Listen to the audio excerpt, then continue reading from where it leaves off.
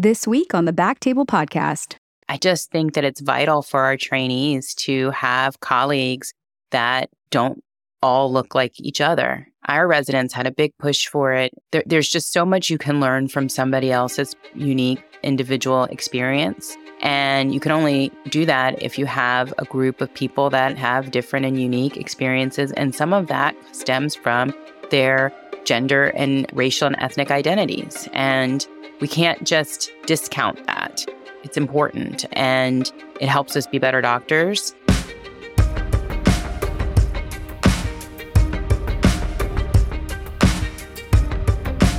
Hello, everyone, and welcome to the Back Table ENT podcast, where we discuss all things ENT.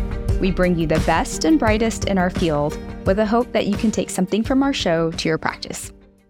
My name is Gopi Shah, and I'm a pediatric ENT, and today I have a very special guest for a very important topic. I have Dr. Tammara Watts. She's a surgeon scientist in otolaryngology and head and neck surgery at Duke University. She obtained her MD and PhD at the University of Maryland and completed her residency in otolaryngology at the Medical College of Georgia, followed by a head and neck oncology and microvascular reconstructive fellowship at Oregon Health Sciences. Dr. Watts is here today to talk about the American Head and Neck Society Scholarship for Underrepresented Minority Medical Students. Welcome to the show, Tammara. How are you? I'm great, Gopi. Thanks for having me. Excited to be here. Thank you for coming on. Can you first tell us a little bit about yourself and your practice? Sure. I am right now, as you said, at Duke University, and I wear a few hats in that space. The vast majority of my career, I've been a clinician scientist, which for me means I split my time between a basic science translational research laboratory, where we're focused on studying the tumor microenvironment with respect to how mesenchymal stem cells and stromal cells contribute to treatment resistance. And recently, the lab has started to focus on biologic variables that may underlie some of the racial disparities we see in head and neck cancer.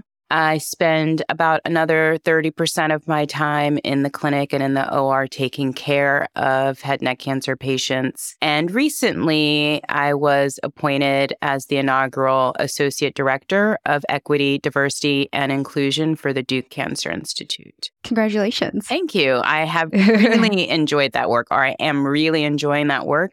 It was unexpected, and I'm looking forward to designing programs for the oncology workforce globally within the Duke Cancer Institute. That's awesome. So let's get into it. Our topic today is about diversity, equity, inclusion. Tell us a little bit about what that means to you and, why is it important in the field of medicine? So it's three simple words that are really complex to put a singular definition around it, right? So I think diversity, equity, and inclusion are values that as an individual, I seek to have in my life personally and professionally, and within the organization that I spend the vast majority of my time. I'd like to see that those are values and a culture that the institution is trying to uphold and implement.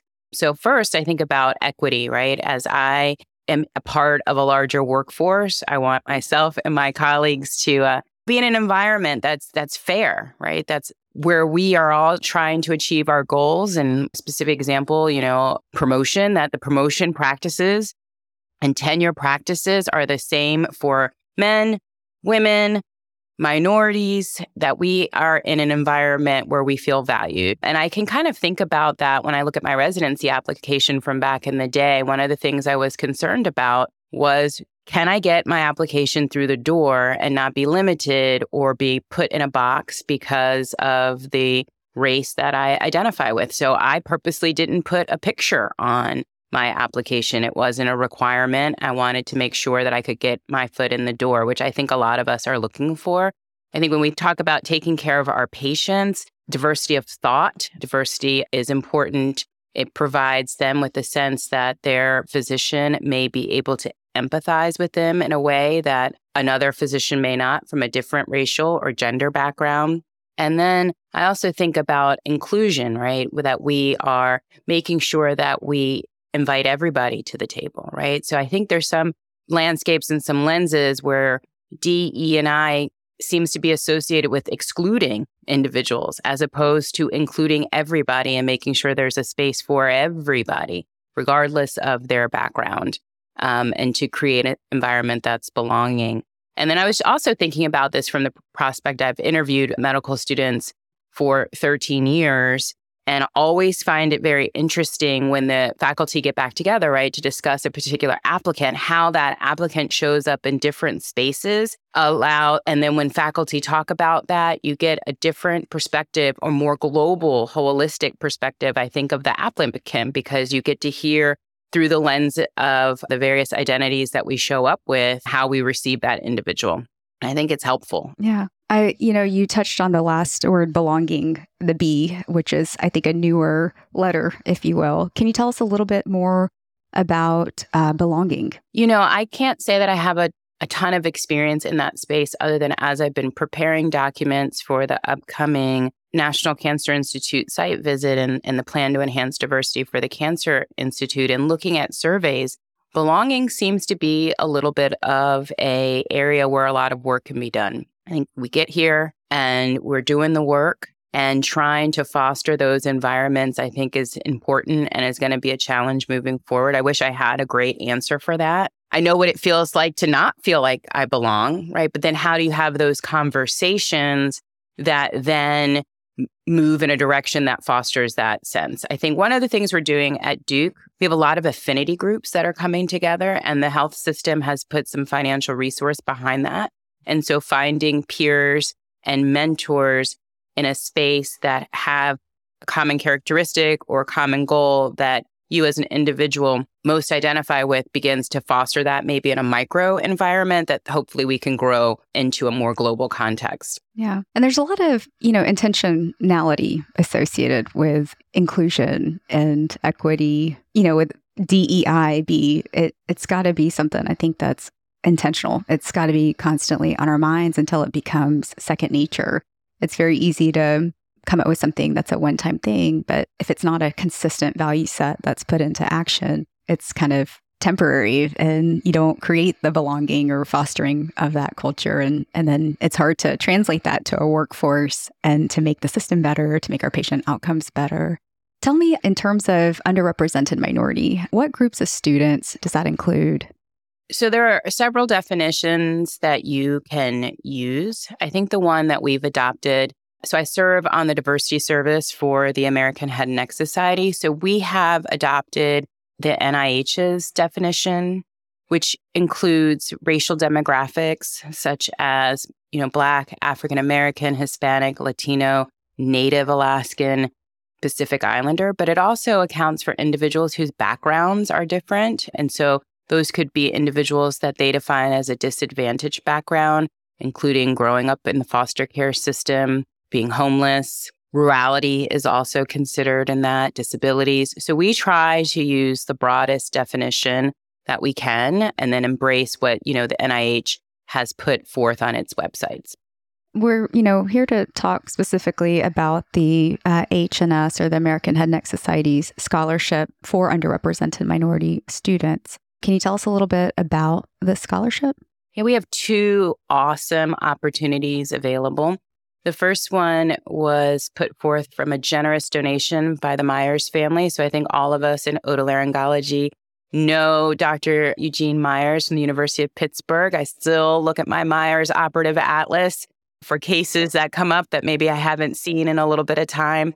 So the Myers family put forth an endowment that allows for a summer traveling fellowship.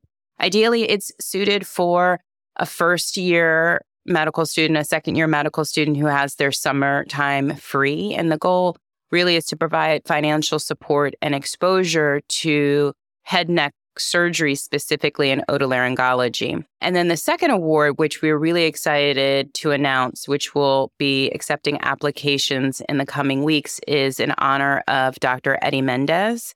So Dr. Mendez is a translational researcher at the University of Washington in Seattle. And he ran a basic science laboratory interested in functional genomics and biomarkers in oral cancers. And unfortunately, he passed away at the age of 45 from cancer. And the American Head and Neck Society, with generous donations from the community and members, has now a new program. This is a $10,000 award. It'll be administered every other year with the goal of providing financial support and mentorship for students who are interested in having a 1-year exposure in head and neck cancer research. And so that student would take a year off and work with a mentor, and the $10,000 they could use to help purchase supplies for some of the laboratory experiments and to defray costs. We want both students to come to the combined otolaryngology section meeting where the AHNS meets. We want them to have opportunities to present their work on the national level. And much like I think about it like real estate, right? If location is the tenant for a good real estate investment, I think for our young people, it's all about exposure. And the more we can expose them to, they can find a love of otolaryngology and a specialty that a lot of us don't know anything about before we even get to medical school. And what's the application process like? Is it an essay, or specifically for the research year, is there a project that they have to come up with? How does somebody apply, and what do they need to have a salt? Like, what are you looking for in an application? So we're looking for, the most important thing is a student who has identified a mentor and that they have a plan about how to utilize that time so it's productive. So we're not asking a medical student to come in with a, NIH R-style grant with specific aims and a hypothesis they're interested in testing. We're looking for them to explain to us how they want to use this year. And we're looking for the mentor to provide a letter that kind of supports how they plan to work with this student. So I can speak personally, having done a PhD, that mentorship in the laboratory is critical for the success of the student at any stage. And that probably will be very instrumental in how we choose. Unfortunately, I can't give you, since we're going to go through our first round of applications, sort of what students are coming up with. But those are the things. So we're interested in your brief sort of resume, CV, a personal statement that includes how you're going to utilize your time, and your mentor to provide a bio sketch of his or her work. And we are providing on the AHNS website mentors who have said, hey, I am available. So you could see my bio sketch would be on the website. You can see the kind of work that I'm doing. And then I've shown that I'm committed to creating an environment that's for your success and training. Yeah, I'm glad you mentioned that, because I was thinking that might be a major hurdle as an applicant, is finding the mentor, because one, you may or may not know the department well. You may come from a program that doesn't have its own department. And so making those connections and sending, cold emails or, whatnot could probably be pretty difficult too. But at least having like a list of invested, interested mentors on the website, I'm sure that that's huge, because it also, you have buy-in from both sides. You need both parties, the applicant as well as somebody that believes in it and wants the student and their project to succeed and see a larger benefit from it. Do you have any tips for students who may be wanting to reach out to a mentor in terms of how to make that connection or how to make that introduction or anything like that? So I have a medical student in my laboratory right now who took it upon herself to email me, introduce herself, say, this is what I'm interested in. We started working together on a review paper, and she showed such initiative that it was easy for me to welcome her into that space. There are several otolaryngology programs across the country that have training grants available, and doing some ground research to see what those institutions are. So as an example, we have a R25 program funded through the NIH, and that allows us to select 2 medical students each year to provide a stipend support for them to work in any area of research in otolaryngology. And that is how this particular medical student, we were able to support her to spend a year in the lab. You can speak to this. I feel like our colleagues are all pretty warm and welcoming. And when students reach out, for the most part, they respond and are favorable for folks coming to work with them. We don't want this to be a financial hardship.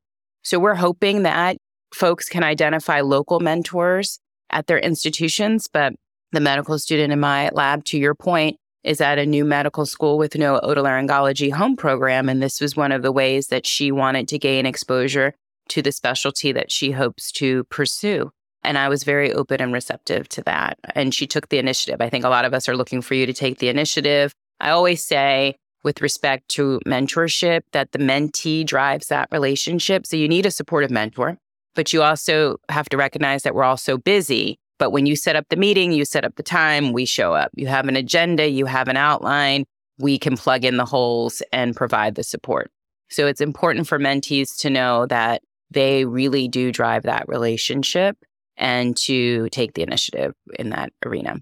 Yeah. It's almost like, what can this person do for me? And if they can think of it that way, then you're going to be able to pull out what you want to do and what you need. I always think about that in terms of jobs and positions or things that now I quote volunteer or whatever I want to do is what is this going to do for me? How does it align with what I'm interested in and my values? And so I think that direction is important, and that should empower the mentee for that initiative because we are looking for that. What are some of the goals of this scholarship? It can be short-term, long-term. Why is it important, and what are the goals? So as a specialty, otolaryngology is not very diverse. If you look at papers that have come out overall, probably about 5% of our specialty has members that identify as underrepresented minorities, and including, Black or African American, Hispanic, and Native American. And so we really want to increase the exposure to that and provide experiences that allow individuals to see what our specialty is all about. I don't know how you came to otolaryngology. I stumbled on it completely. I didn't have any, Me too. Any issues as a child with respect to tonsils or ears. So I didn't even know that it existed.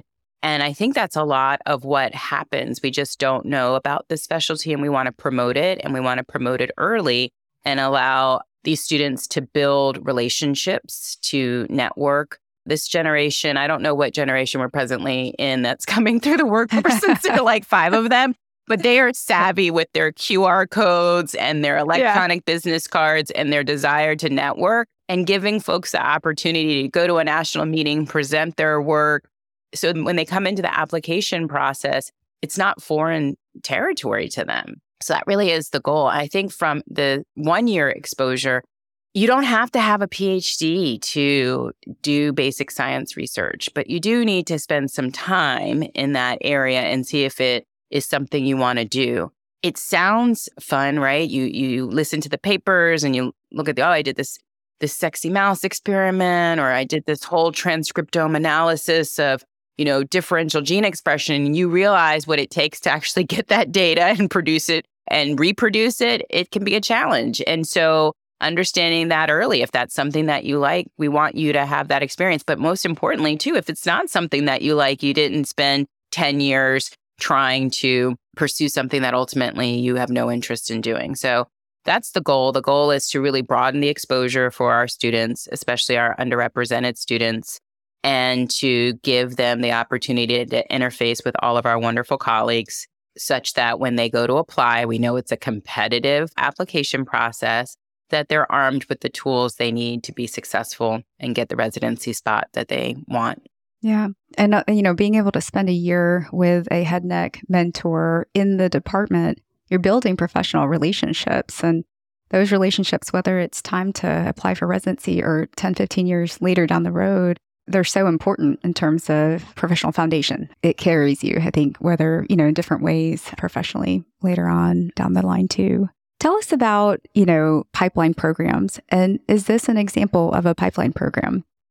Yeah, I guess you could consider it. I feel like though pipeline or pathway programs have a little more longitudinal width to them, for lack of a better word. So I feel like the Eddie Mendez Award, because it is a 1-year program, you have the opportunity to establish relationships, not just with the mentor in the lab or, in the dry lab, because this is open, right? You could do computational biology, epidemiology. It's not wed. I want to make sure I stress that. It is not wed to working in a wet laboratory, injecting mice or doing cell culture. And so I think that longitudinal program is going to allow you to interface with the faculty. These projects don't just end at the end of 1 year. They're going to be ongoing. So you'll be able to build those relationships like you're talking about. The student presently working with me oftentimes goes to the clinic with all of the faculty. So she might spend a day with a head neck surgeon and the next day in otology so once a week we try to get her out of the lab to have a clinical experience. And then the opportunity to present your work nationally allows you to continue those networks. There's some other pathway or pipeline programs, I think, that are really designed from the beginning. So Nth Dimensions is probably the gold standard in terms of a longitudinal pathway pipeline program that really reaches back to high school. Those are the kind of programs where you're fostering somebody from high school through college and into medical school and into the next level. Those have been shown to be incredibly successful. So I would say this is kind of like a baby pipeline program, and then one that we hope over time, when we see how this goes and how folks respond, that we can expand it. We may find that the 1-year research experience is not maybe what folks are looking for, and we can, make those adjustments accordingly. But we wanted to do a program that honored Dr. Mendez and his life's work, and that's why we started with this approach. Yeah.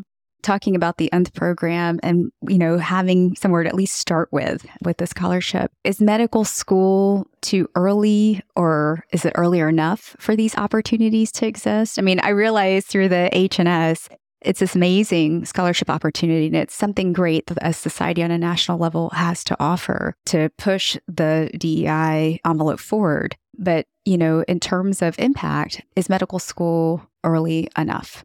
So I am not familiar with the present numbers when it comes to medical school classes and what those demographics look like, other than I hear women now are more prevalent in the class than men.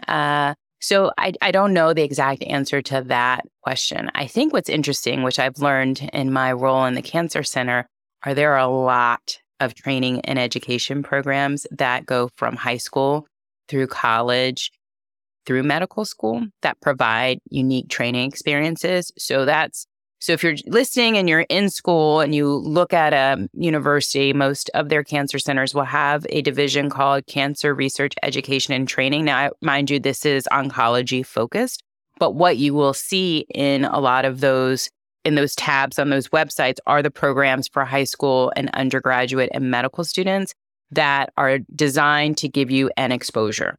Some of them in oncology, but some of them just in general. There are some post-baccalaureate programs. There's a bunch of opportunities that the NIH and other entities have recognized and sponsored that students need for the exposure early on. We hope to, through the Myers Traveling Fellowship in particular, because that one aims really as an MS1. I think for otolaryngology, you need to know a little bit earlier than later you want to pursue it, so you can begin to put together that competitive application, which includes, of course, we're looking at publications. I still feel like there are probably several programs that are looking at USMLE test scores. We're trying not to have that as a singular focus and to have a more holistic approach. But this really does allow an MS1 or, after your MS1 year to try to get in early and build those connections that I think are needed to be a successful candidate. And how do you get medical students aware of an opportunity like this? How do you advertise it? So we will reach out to all of the deans. So we'll send an email that goes out to the dean of all of the medical schools that then gets filtered down to the appropriate channels. I actively participate in any of the local chapter of the SNMA. We'll have roundtable discussions, and oftentimes that's where we'll come in and kind of introduce the specialty. There are some national meetings that folks will go to, that the Student National Medical Association, the Latino National Medical Association, to their meetings and just have a presence. We at Duke have a new vice chair. Every department is standing up a vice chair for equity, diversity, and inclusion.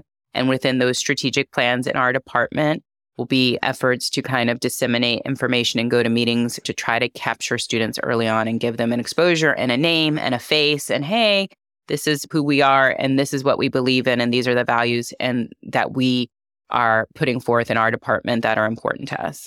That's great. I wanted to take a step back and talk a little bit more about the actual setup of the scholarship. How did you guys set it up? Who did you need buy-in from in terms of getting the H&S as a society to invest and commit for this scholarship? So the Myers family initiated the first one. So they came, they put in an incredible financial investment. And I think when you have pioneers and leaders in the field that you look up to and respect, and they say, hey, this is what's important to us as members of the otolaryngology community, that it's relatively easy to get some buy-in at that point. And so that really kind of spearheaded this effort and initiative. And Dr. Mendez had made so many wonderful contributions that we wanted to honor him as a society, and members, both, AHNS members, otolaryngology members as a whole gave generously. And interesting, we had a gap toward the end. We really were pushing toward the end. And I think if you just kind of look around and ask, people may not be aware and they give freely. So we had this gap and I put some money in, and then I called my chairman and said, hey, we have a gap. And so did the chair of the committee, Dr. Gina Jefferson, did the same thing. So we just started calling our colleagues who helped fill that gap, because I think everybody recognizes the importance and that these initiatives have been successful. I don't know offhand. I think we've had at least 4 Myers Fellows go through, and now they're starting to get into their otolaryngology programs. And while one of them, I think, did not go into otolaryngology, ultimately went into neurosurgery. So, but had that early exposure. And so we're going to be able to, in a little bit of time, show how this program has worked and how successful it has been. And then hopefully do a next round of recruiting for more dollars to invest in more students. That's great. Who do you need as active, consistent participants on the AHNS side? Having the donors is key. It's one part of it. But in terms of keeping the car moving, to keep the wheels going. So the AHNS has made significant investment in women and in diversity. So we have the diversity service, which is service is the word we use, but it's a committee, right? So making sure that committee stays engaged and is also diverse in itself, right? So we are interested in having a diverse body to run that committee. We are the committee that reviews the applications.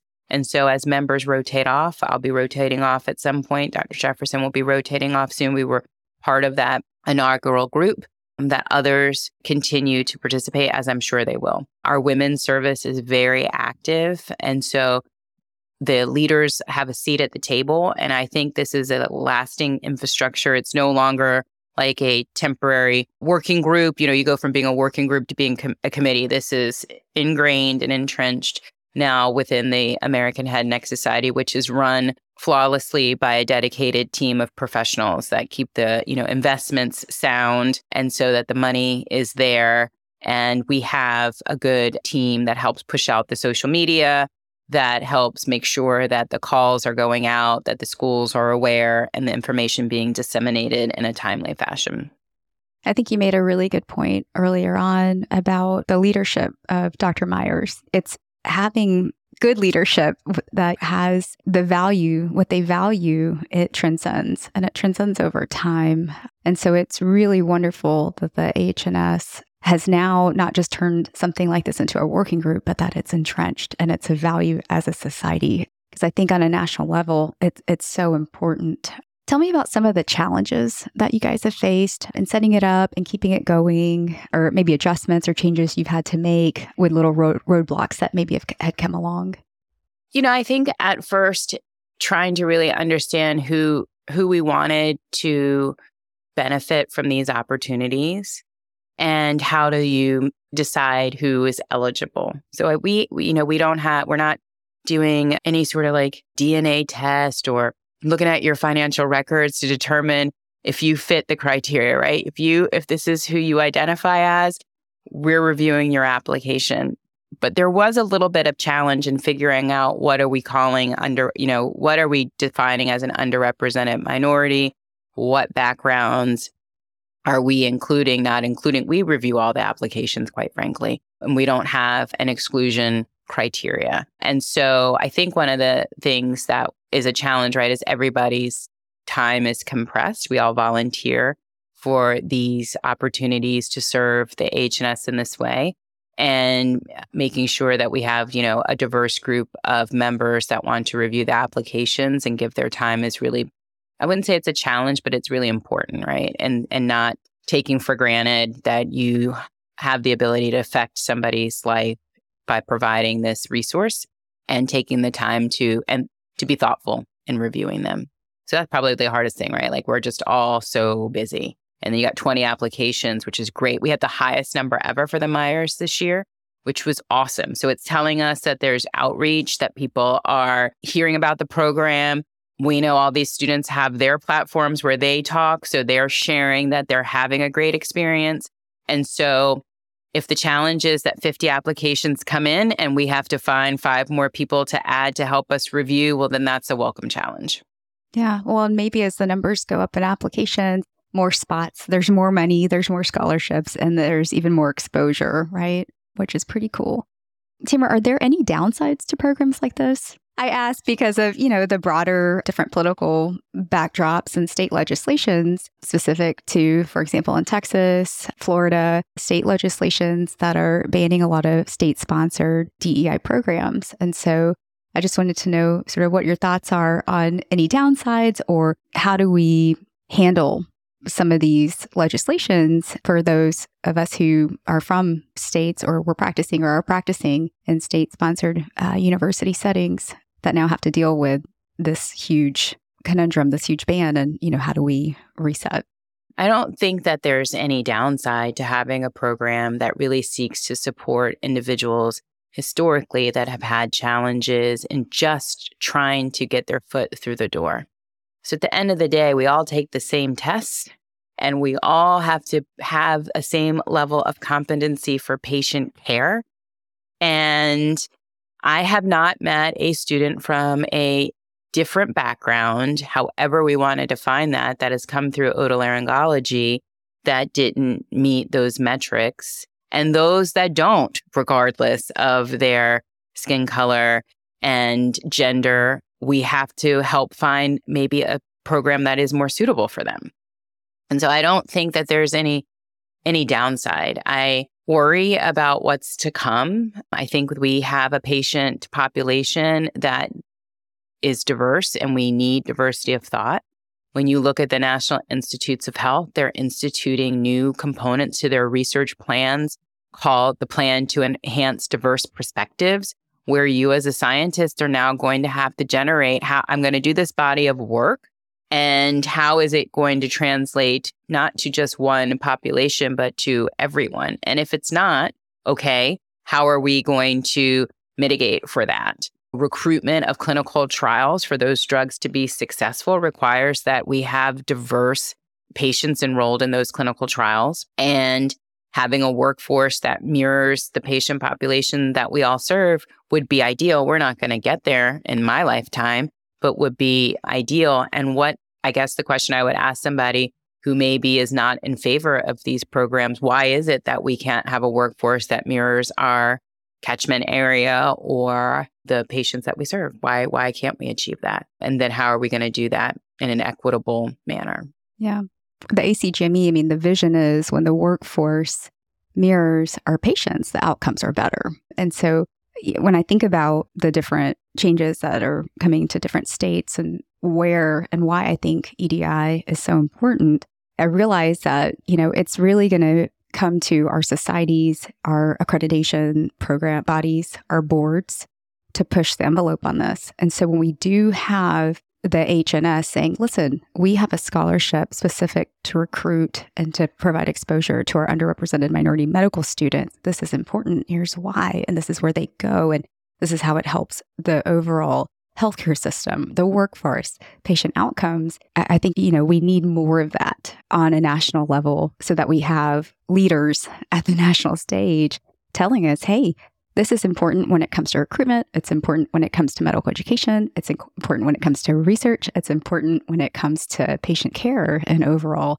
health outcomes. And so I'm hoping that we see more and more within otolaryngology when it comes to programs, outreach, scholarships to bring in more students from different backgrounds and to provide that perspective. So when Dr. Jefferson and when y'all reached out, like, hey, let's do a podcast on this topic, one, it really was exciting because it highlights a great opportunity within ENT and within the head and neck community.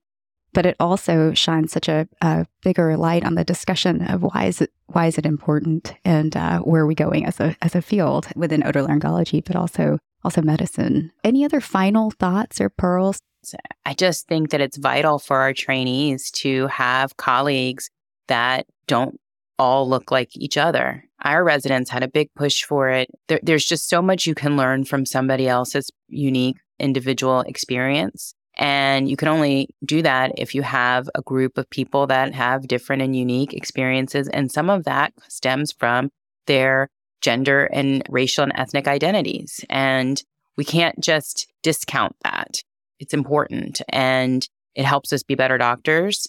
It helps us recognize things in our patients that maybe we might overlook because we just haven't had this exposure or this experience. And it is a way for us to do what I think we all promised or vowed when we graduated from residency, right? Which was to do no harm. And you can do harm by not understanding some of the perspectives by which your patients come to see you. And then this is a way and an important way to care for those that we have spent our lives training and being in school to care for.